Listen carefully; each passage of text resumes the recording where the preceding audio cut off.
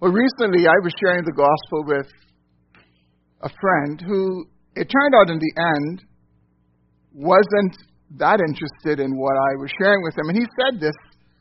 He said something, actually, that he really believes, but is very wrong. And he's not alone. To kind of get me off of his back, he said to me, he said, I could wake up any morning and I could decide to follow Jesus when I'm ready. And I said to him,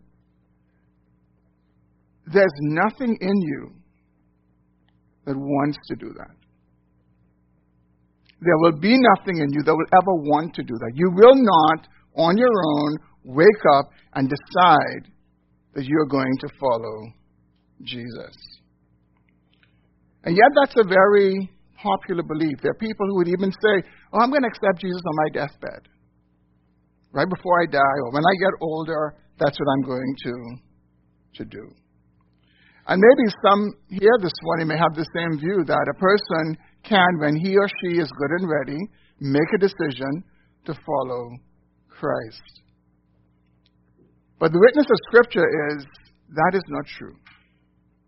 The witness of Scripture tells us something that is completely different from that particular view. And the passage that we have come to this morning, as we continue our series in the Gospel of Mark, helps us to see that people cannot, and therefore will not, come to believe in Jesus on their own. So if you have not yet turned there, would you turn in your Bible to the Gospel of Mark chapter 8, and this morning we'll be reading verses 11 through 30. The Gospel of Mark, beginning in verse 11. The Pharisees came and began to argue with him, seeking from him a sign from heaven to test him. And he sighed deeply in his spirit and said, Why does this generation seek a sign? Truly I say to you, no sign will be given to this generation. And he left them, got into the boat again, and went to the other side. Now they had forgotten to bring bread, and they had only one loaf with them in the boat. And he cautioned them, saying, Watch out. Beware of the leaven of the Pharisees and the leaven of Herod. And they began discussing with one another the fact that they had no bread. And Jesus, aware of this, said to them, Why are you discussing the fact that you have no bread? Do you not yet perceive or understand? Are your hearts hardened? Having eyes, do you not see? And having ears, do you not hear? And do you not remember? When I broke the 5 loaves for the 5,000, how many baskets full of broken pieces did you take up? They said to him, 12.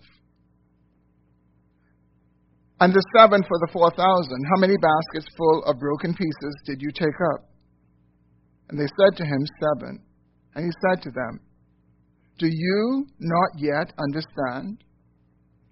And they came to Bethsaida, and some people brought to him a blind man and begged him to touch him. And he took the blind man by the hand and led him out of the village. And when he had spit on his eyes and laid his hands on him, he asked him, Do you see anything? And he looked up and said, I see people, but they look like trees walking. Then Jesus laid his hands on his eyes again, and he opened his eyes. His sight was restored, and he saw everything clearly. And he sent him to his home, saying, Do not even enter the village. And Jesus went on with his disciples to the villages of Caesarea Philippi. And on the way he asked his disciples, Who do people say that I am? And when they told him John the Baptist, and they told him John the Baptist, and others say Elijah, and others one of the prophets. And he asked them, "But who do you say that I am?" Peter answered him, "You are the Christ." And he strictly charged them to tell no one about him. Would you bow in prayer with me? Father, we are grateful this morning for the privilege of being able to gather, to lift our hearts in song to you and to worship you with our giving, to pray to you and call on your name. And now, Lord, we have this privilege of being addressed by you from your word. Would you speak to our hearts, Lord? Lord, help us to comprehend the truth of how men, women, boys, and girls come to put their faith in the Lord Jesus Christ. Would you awaken the words of this text to our hearts? And would you, through the power of your Spirit, etch them on our souls so that we might believe your word? Lord, we ask that you would do this in Jesus' name. Amen. This section of Mark's Gospel that we have come to, we find 4 scenes in it. They're different, but they're connected. The first thing we find is the Pharisees coming to Jesus and testing him, saying, "Give us a sign from heaven." And the second scene is the conversation between Jesus and his disciples, where he tells them to beware of the leaven of the Pharisees and the leaven of Herod. And his disciples thought that he was reminding them or talking to them about the fact that they did not bring along bread. The third thing we see is this healing, a progressive healing of a blind man. A very unique healing because it is not the norm for Jesus. Normally we would see more instantaneous healings with Jesus, but this one, different, was a progressive healing. And the fourth scene is this account of the great confession of Peter, where he confesses that Jesus is the Christ. Now, though these seem to be just random events in the ministry of Jesus, I think what would help us to see that these are not random events is to remember that Mark, like the other gospel writers, is telling a story. They have a purpose in mind. And they all have this common purpose in mind, but they take different approaches to it, and they're all trying to persuade their different audiences about the person of Jesus Christ, who he is, and what his life is all about. And what we see in the case of each of them is they have Jesus dying on the cross. And for them, it is important for people to understand, who is this man on the cross? And if this man is any ordinary man, if he is no different from the rest of us, well, then his death really is meaningless. But if he is different, and if he is the person who they say that he is, then his death makes all the difference. And what we see with Mark is Mark begins his gospel account with these words in verse 1, where he says, "The beginning of the gospel of Jesus Christ, the Son of God." So Mark identifies Jesus as the Son of God, but what he seeks to do in his gospel is to prove that. And Mark is helping people to see what it means to believe in Jesus, what it means to put faith in Jesus. So if we bear that in mind, we will see that Mark is carefully putting his gospel together. And one more thing to remember that helps us to see this is none of the gospel writers tried to write everything that they knew about Jesus. None of them. As a matter of fact, when John got to the end of his gospel account, he said, if all the things about Jesus were written in the book, he said the world would not have the space to contain them. So what Mark is doing is Mark is carefully selecting aspects of the life of Jesus to argue the point about who Jesus really is. And here's the point that I want us to see as we consider these 4 scenes that we just read about in Mark's gospel. It's a simple point, but it's a very profound point. that the four of these things, I believe, help us to see. And it is this. Left to ourselves, we cannot see who Jesus truly is.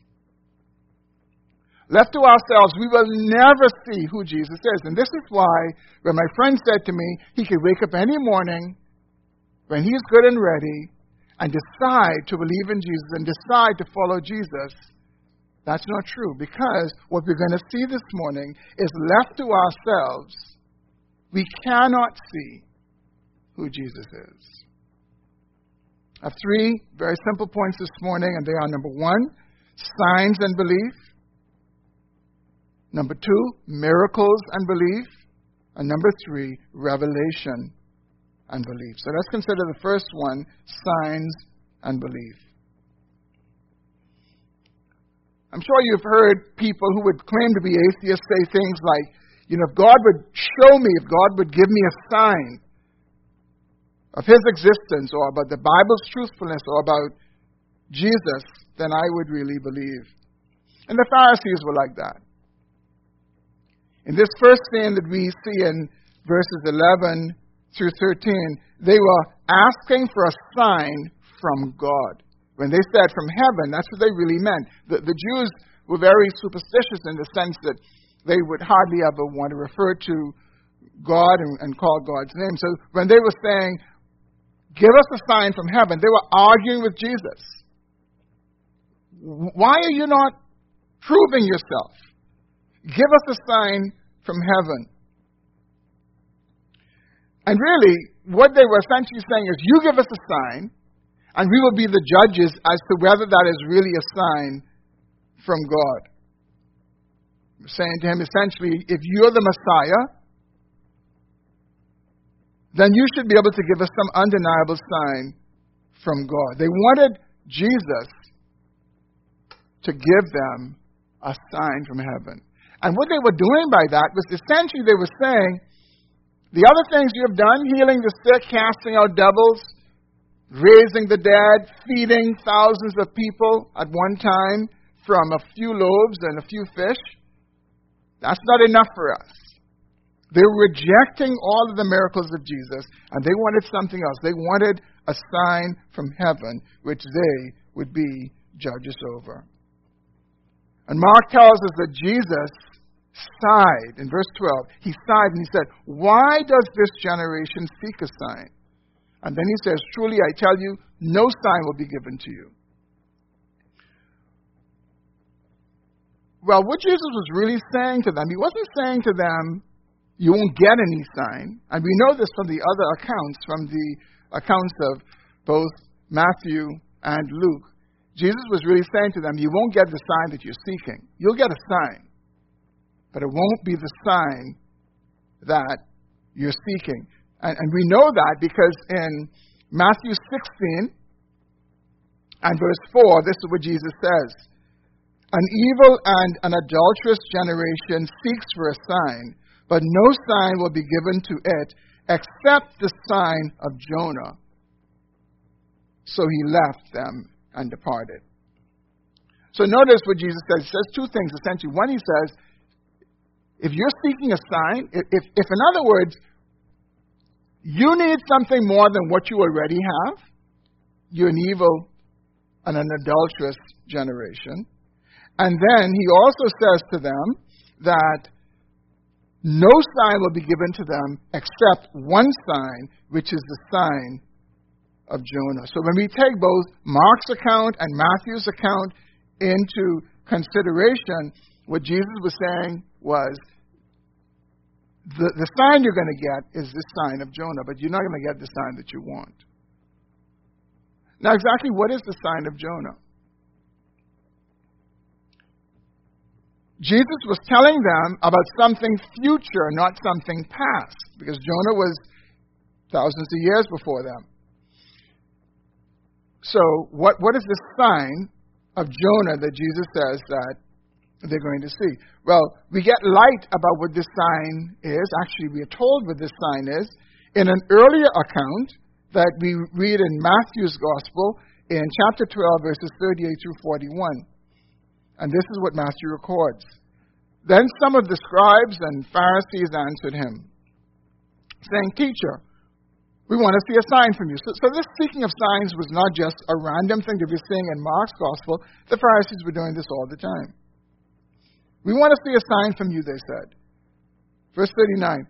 But he answered them, An evil and adulterous generation seeks a sign, but no sign will be given to it except the sign of the prophet Jonah. For as just as Jonah was 3 days and 3 nights in the belly of the great fish, so will the Son of Man be 3 days and 3 nights in the heart of the earth. The men of Nineveh will rise up at the judgment with this generation and condemn it, for they repented at the preaching of Jonah, and behold, something greater than Jonah is here. What Jesus is saying to them is the only sign that will be given to those who seek a sign is the vivid message of the gospel, the death, burial, and resurrection of Jesus Christ, which comes as a warning to future judgment. In other words, what he was saying was, what Jonah was to Nineveh, the Son of Man will be to the world. Jonah was to Nineveh saying, be warned, there's a judgment coming if you don't repent. And the Son of Man is saying to the world, be warned, there's a judgment coming if you do not repent. And so when we consider this morning, if you or somebody else you know is like the Pharisees, and discounting the Bible, discounting the preaching of the gospel, and asking for some sign, asking for some other means by which you believe that you can believe, accept the sign that has already been given, the death, burial, and resurrection of Jesus, then what Jesus said about that generation will be true of all, that it's evil, it is a sign of being unconnected to Him at all. He's saying that we won't get another sign. He's saying that we would not have some kind of what we would consider data that we could rely on to believe in who He is. And here's the reason. The reason is, even if a sign were given, it would be impossible for people like you and me, fallen people, to believe, even though many think that they would believe. I'm sure you've heard people say things like, oh man, if I was living in the day of Jesus, I would follow Jesus. And they forget that there were many people living in the day of Jesus who didn't follow Jesus. But somehow they think that they're better than those people, that if they were present and they saw the miracles and all the other things, that somehow they would believe. But no, being present in the day of Jesus will put us at no greater advantage than we are today in terms of believing in Jesus. Now, the reason that signs will not bring anyone to faith in Jesus is more clearly seen in the next scene that Mark gives us in verses 14 through 21. Mark helps us to see that not even miracles will bring people to believe in Jesus. So let's consider the second point, miracles and belief. Jesus denied the Pharisees what they wanted because signs will not bring us to believing in Jesus. So in this second scene, we see Jesus and his disciples in a boat headed for Bethsaida. And Mark tells us in verse 15 that Jesus cautioned them and told them to beware of the leaven of the Pharisees and the leaven of Herod. And the disciples immediately start to think about bread because they realized that they didn't bring bread. They only had one loaf in the boat for 13 of them. And so they began discussing, oh my goodness, we didn't bring bread. What are we going to do? And then Jesus asked them a series of questions. And his questions show us two things. First, the disciples didn't understand what he said when he said, beware the leaven of the Pharisees and the leaven of Herod. That went over their head. They didn't understand what he was saying. And second, they didn't believe who Jesus was. Those were the two issues behind the questions that Jesus put to them. 8 questions he asked them in succession. They didn't understand what he said about the leaven of the Pharisees and Herod, and then they did not really believe who Jesus was. As I was studying this, it's a somewhat difficult passage in the sense of what Jesus meant by the leaven of the Pharisees and the leaven of Herod, because in this text, Jesus doesn't exactly explain what he means. And I think since the disciples missed it, we should be careful because we could possibly miss it as well. So there are a couple of things I think as we try to understand what Jesus meant when he said to them, beware of the leaven of the Pharisees, beware of the leaven of Herod. A couple of things. Number one, whatever it is, whatever this leaven of the Pharisees is, whatever this leaven of Herod is something that is very dangerous because Jesus warns them about it. He says, beware of it. And notice that Jesus is not talking about one leaven. He doesn't say, beware of the leaven of the Pharisees and Herod. He says, beware of the leaven of the Pharisees, beware of the leaven of Herod. Now, when we think of leaven, we tend to immediately think about yeast, but that was not what the disciples would have understood in that culture. That's not what it was. Leaven referred to a piece of dough that was leavened, but it's a piece of dough that was leavened, that was, because Jews baked bread regularly, it was a piece of the dough that was left off from the last baking, could be the week before, and they would take that and they would mix it with the new big dough that they were preparing for the current bread, and it was that piece of the dough from the previous batch that caused this new batch to rise and caused the bread to rise. And so what Jesus was really talking about was this idea that something so small could affect something so large. Now, normally when we see leaven referred to in Scripture, it sometimes is neutral, but normally it points to evil, it points to sin. And it helps us to get the message that sin has this very unsuspecting but far-reaching effect. Just a little of it could do a whole lot of damage. That's the way evil is.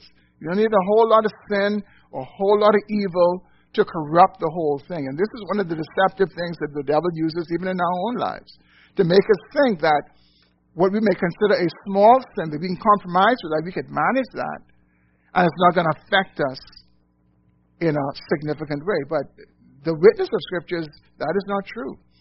A little leaven, a little sin will corrupt us if unrepented of, if unchecked.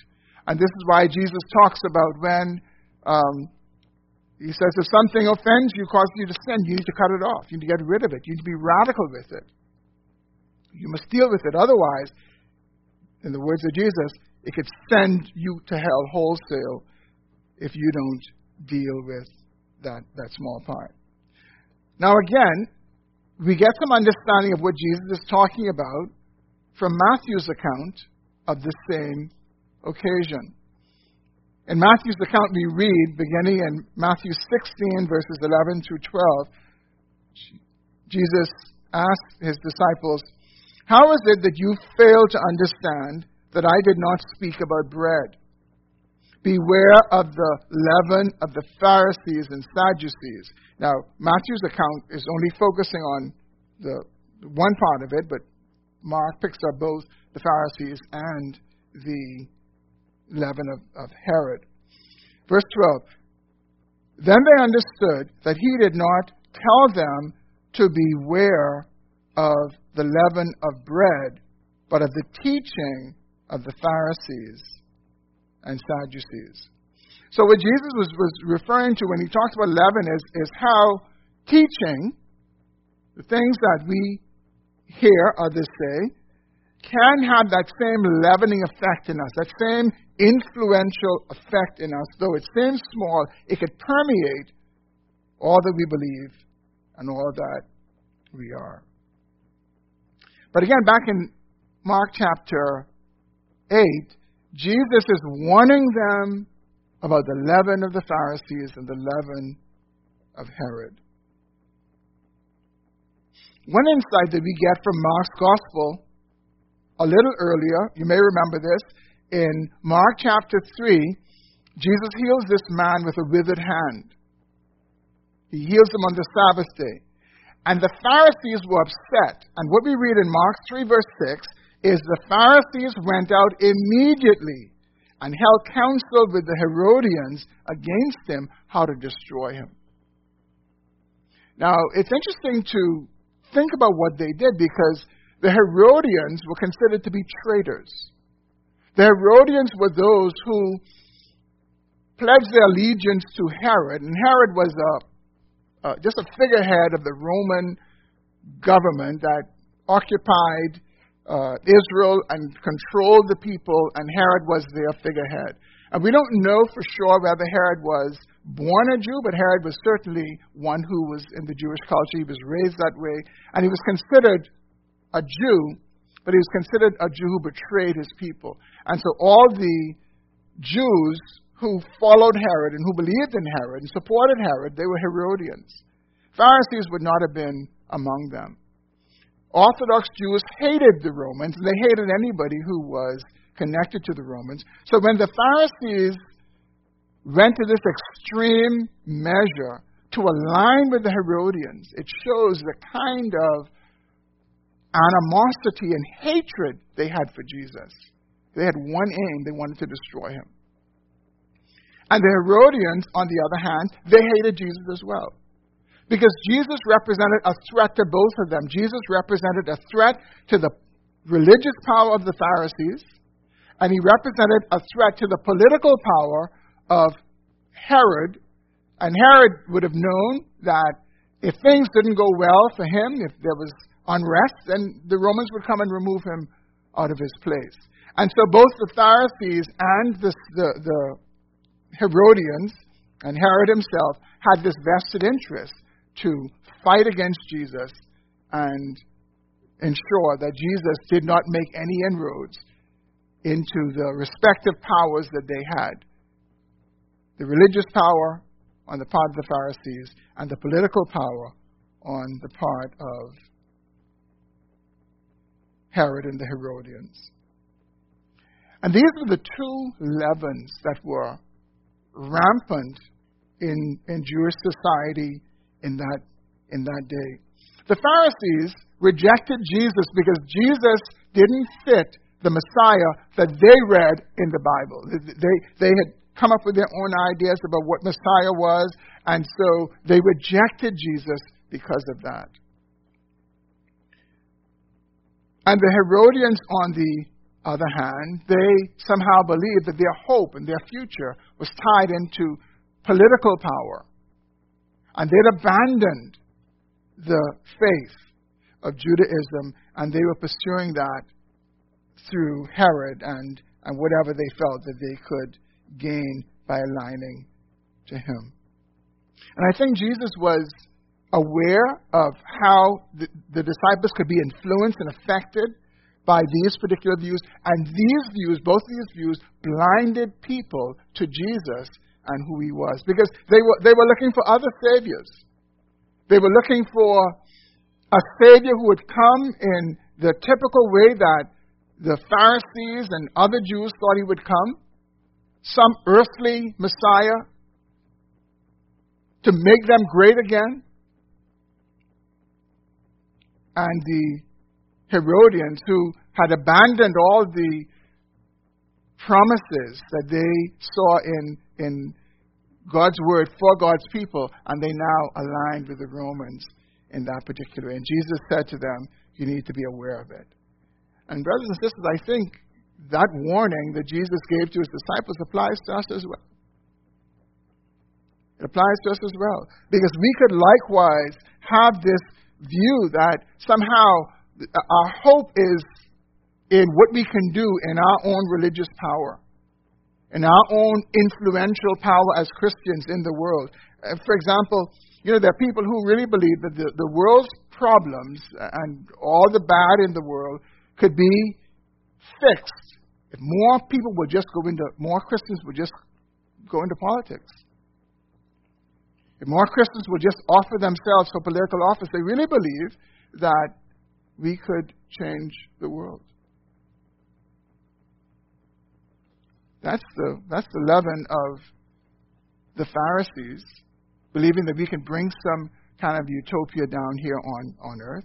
And it's also the leaven of Herod, believing that political power is the road to bringing really what only God himself can bring to us.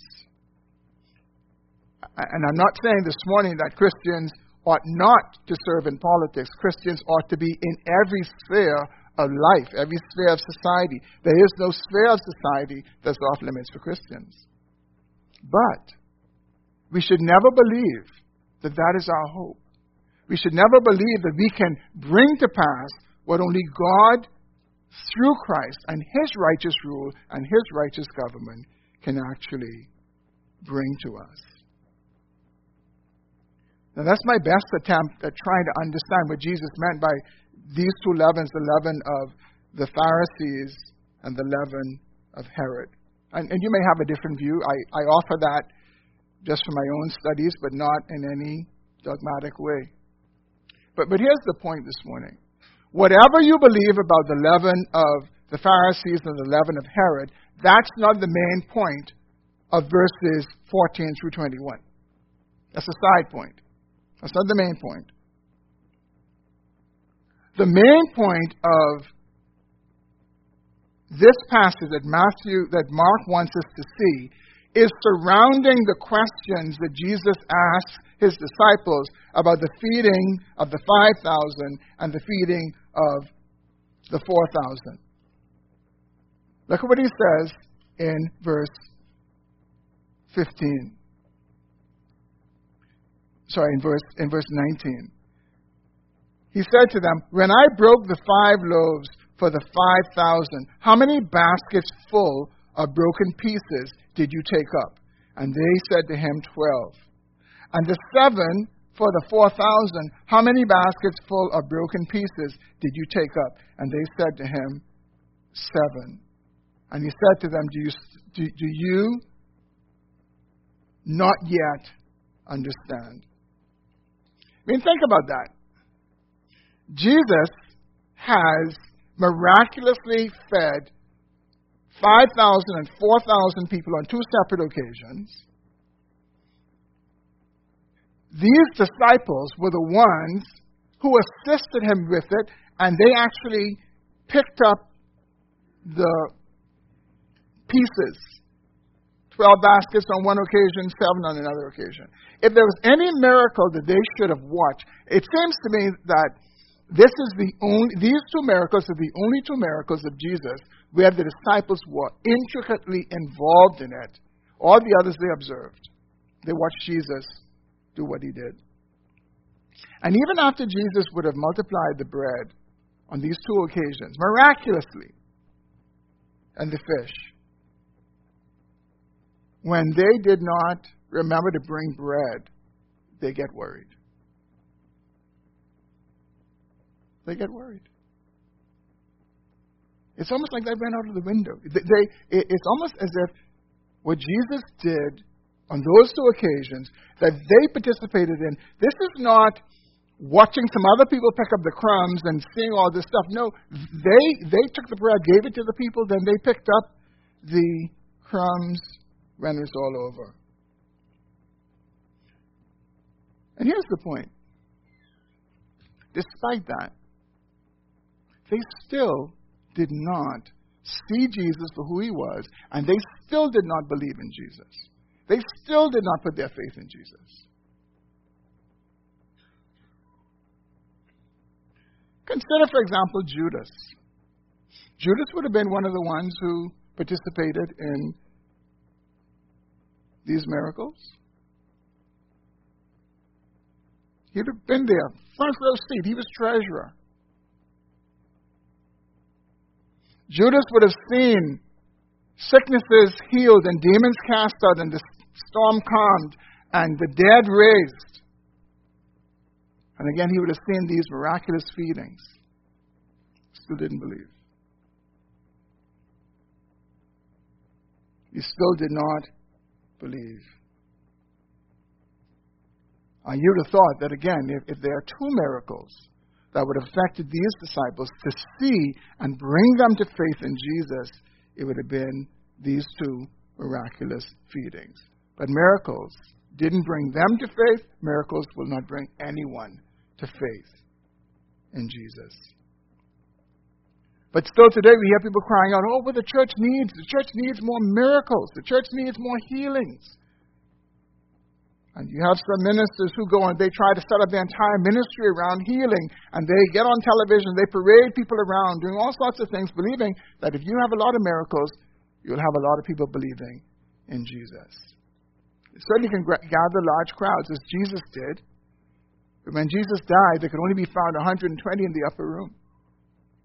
And he told them, go there and wait for the promise from the Father. But only 120 of the countless thousands who would have followed him really showed up.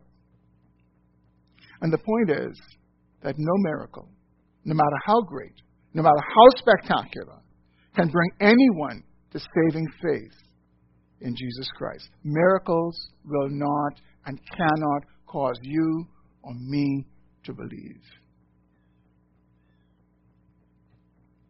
And we see this in a dramatic way with these disciples, where Jesus would say to them, you still don't understand. This healing of the blind man in verses 20 through 26 is a fitting illustration of the spiritual blindness of the disciples as it relates to Jesus. And Mark recounts for us how this blind man is brought to Jesus. People say to him, touch him. Just put your hand on him and touch him.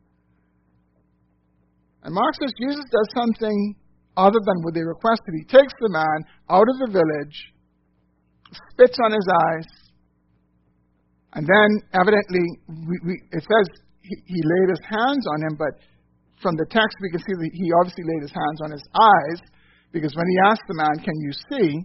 What do you see? The man says, I see people, but they look like trees walking. And then Mark says Jesus put his hands on his eyes again, meaning he had put his hands on his eyes the first time. And the second time, the man was able to see clearly, and everything was restored. Then Jesus does something very surprising.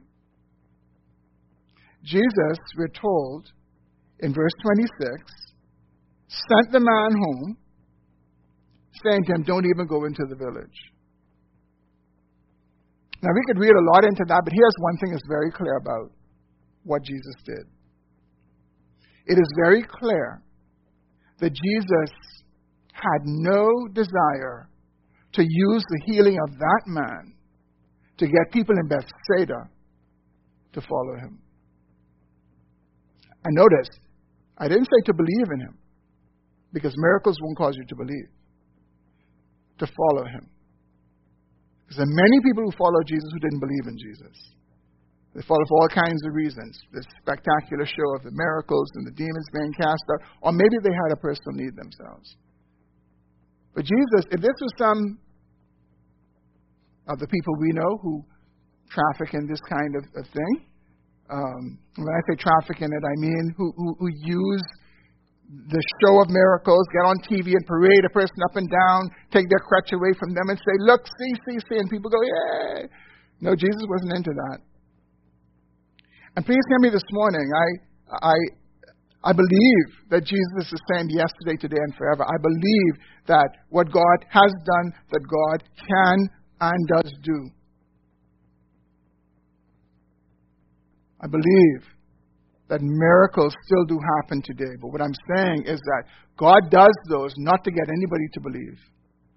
Does those in His own sovereign providence, for His own sovereign reasons. But they're not to bring anyone to saving faith, because no amount of miracles, no matter how great, can bring anyone to saving faith. And Jesus was not interested in taking this man who He had healed back for people to see Him. But this man's gradual healing, where he couldn't see and then he saw, it seems like Mark is perhaps alluding to the blindness of the disciples. Before I move on to the next point, let me just say one more thing about why all of these miracles were in the ministry of Jesus. These miracles were in the ministry of Jesus as the fulfillment of prophecy that this is what Messiah will do when He comes. Not to bring people to saving faith, but to show that this is the fulfillment of prophecy when the Messiah comes. For example, in Isaiah 35, verses 4 through 6, this is what Isaiah prophesies. Say to those who have an anxious heart, be strong, fear not. Behold, your God will come with vengeance and with the recompense of God. He will come and save you. Then the eyes of the blind will be opened and the ears of the deaf unstopped. Then shall the lame man leap like a deer, and the tongue of the mute shall sing. For waters break forth in the wilderness and streams in the desert. Well, when did this happen? This happened when Messiah came. This happened when Jesus came. It happened in the ministry of Jesus. God came. When Isaiah says, behold, He will come and He will save you. God came in the person of His Son. And the eyes of the blind were opened, the ears of the deaf were unstopped, and the legs of the lame were healed.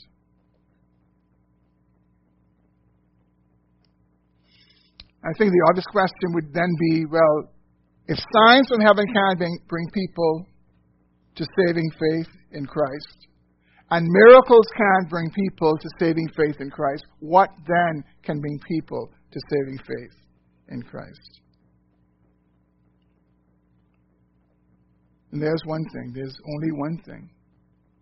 There's only one thing that will bring people to saving faith in Jesus Christ, and that is divine revelation from God Himself. Divine revelation from God as to who Jesus is. And that's what we see in the final scene in our text for this morning in verses 27 through 30. Which is the last point, revelation and belief. What we see in verses 27 through 30 is this account of Peter and his great confession. They were on their way to Caesarea Philippi. Jesus said to them, who do people say that I am? And what they did was they basically gave the popular views. We saw these views back in chapter 6 when Herod had these views and those around Herod had these views. And they said, well, some say that you're John the Baptist, some say Elijah, and some say one of the prophets. And then Jesus turns it in a direct way to them. Who do you say that I am? Now think about that. It would not be right for any one of us to know that somebody believes something, to know that they believe it, and then question them about what they believe. Jesus questioned them because He knew they didn't believe. He questioned them because though they had been with Him, they had seen His miracles, they didn't believe who He was. And so He says to them, who do you say that I am? And Mark tells us that only one of them answered. Peter answered, and Peter said, you're the Christ. Or you're the Messiah. You're the promised one. You're the one who God promised will come and will save his people. You'd come into the world as God's king, and you would save God's people. Mark says it rather abruptly in verse 29, where he says, Peter simply says, you're the Christ. But again, Matthew's account of it says a bit more. So here's what Matthew's account says. In Matthew 16, verses 16 through 17, Simon Peter replied, you are the Christ, the Son of the living God. Jesus answered him, blessed are you, Simon Bar-Jonah, Simon, son of Jonah.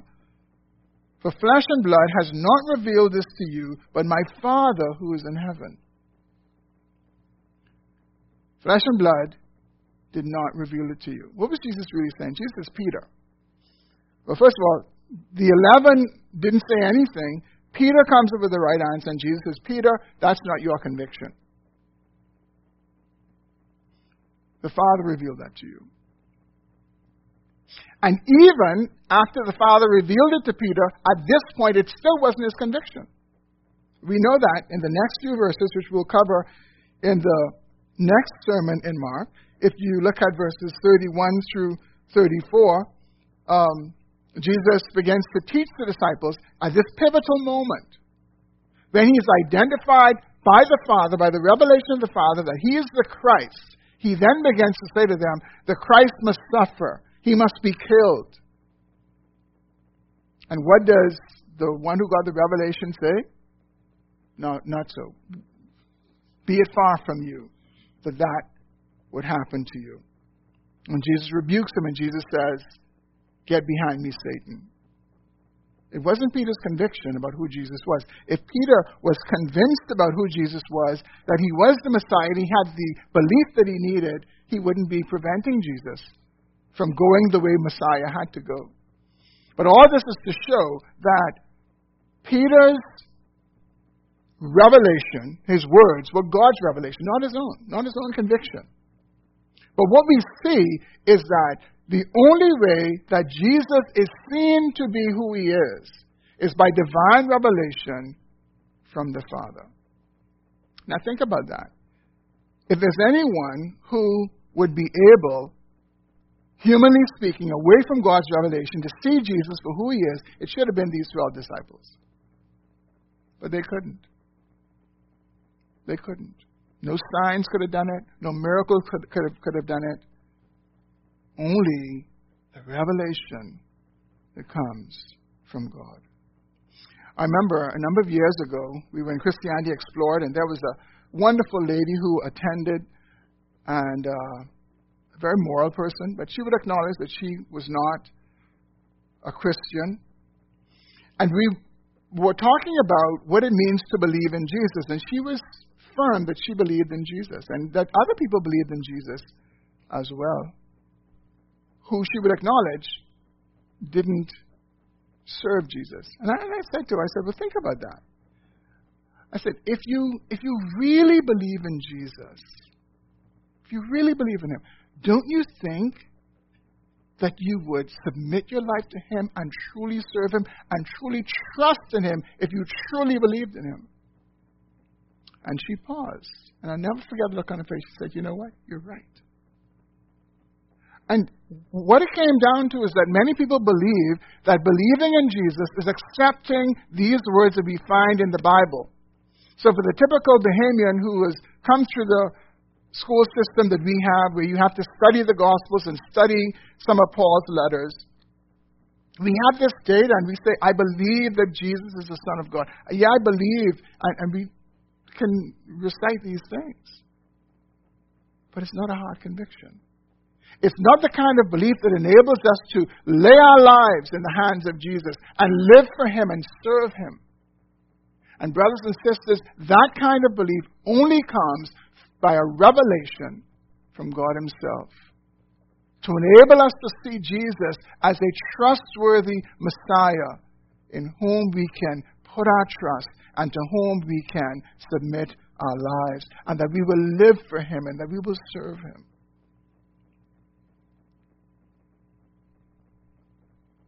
We used to sing a song in the church I grew up in, "Open my eyes, Lord, I want to see Jesus." And as I was preparing, I was reminded of that song because it's so true. If God doesn't open our eyes, we will never see Jesus. Even though we read about him in the pages of Scripture, even though we hear people talk about him, God must open our eyes. And here's the larger truth about it. It's not just that God needs to kind of like give us some data and we can believe. No, the revelation of who Jesus is a part of the greater work of salvation that God does, where God brings us from death to life spiritually, where God opens our eyes in a real sense of coming from being with our eyes closed in death to our eyes opened in spiritual life. If you follow the gospel account, you will find that Peter, not too long after, because they were on their way to Jerusalem where Jesus was going to be betrayed and crucified, and Peter would deny Jesus 3 times in one night. Even after saying, "You're the Christ." Why? It wasn't his conviction. But after Jesus rose from the dead, he appeared to his disciples, and the Bible says he breathed on them in John chapter 20 and said, "Receive the Holy Spirit." And then sure enough, the Holy Spirit did come, and on the day of Pentecost, and the church began.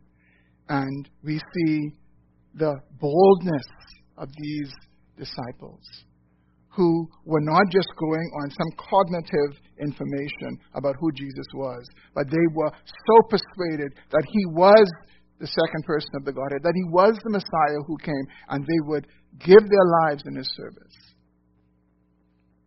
And what historians tell us is that the same Peter would die by being crucified. And when he was being crucified, he said to those crucifying him, he said, "I'm not worthy to be crucified the way my Lord was crucified. Crucify me upside down." It was no longer just something the Father revealed to him that wasn't his conviction, and that became his own conviction. And that became his conviction because he had experienced what we all have to experience in order to come to faith, to come to this kind of faith where we would entrust our lives to the Lord Jesus, where God does something radical in our lives. And that's the only way that we can believe. Something radical must happen. And that word radical, it means to the root.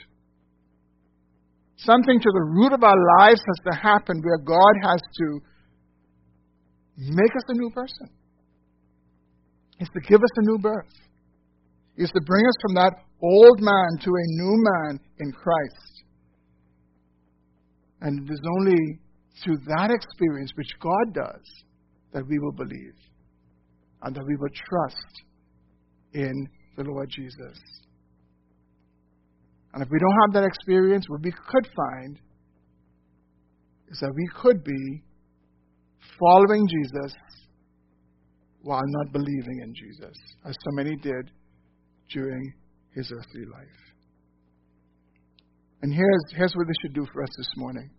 Those of us who have put our trust in Jesus, we should be amazed and we should be humble. We should be amazed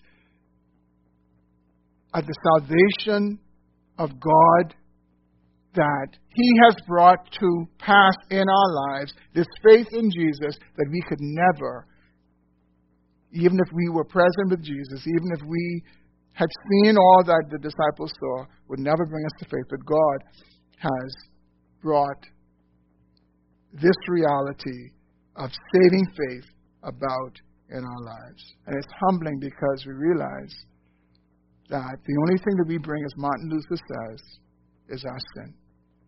We come empty-handed. We bring nothing at all to our salvation.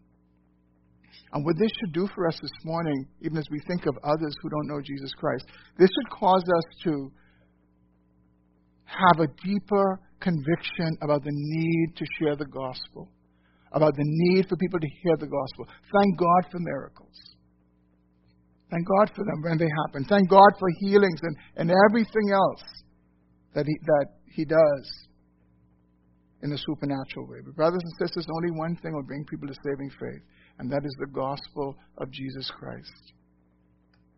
His death, His burial, and His resurrection. Jesus says, that's the sign. He says, that's the sign that you are going to receive.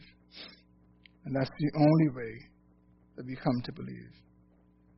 If you're here this morning and you don't know Jesus Christ as Lord and personal Savior, I want to say to you, the deception of the devil will be to get you to go after some substitutes. To say, well, stop doing that and start doing this and clean your life up. But none of that will bring you to saving faith in Jesus Christ. I encourage you, if you are aware this morning that you believe all this data, you believe this information, but you know that you're not living your life for Jesus. You know that you've not entrusted your life to Him. I just encourage you this morning to ask the Lord, Lord, do that radical work in me, that I may put my faith in Jesus, that I may truly live for Him as the evidence that I truly believe in Him. Let's pray together.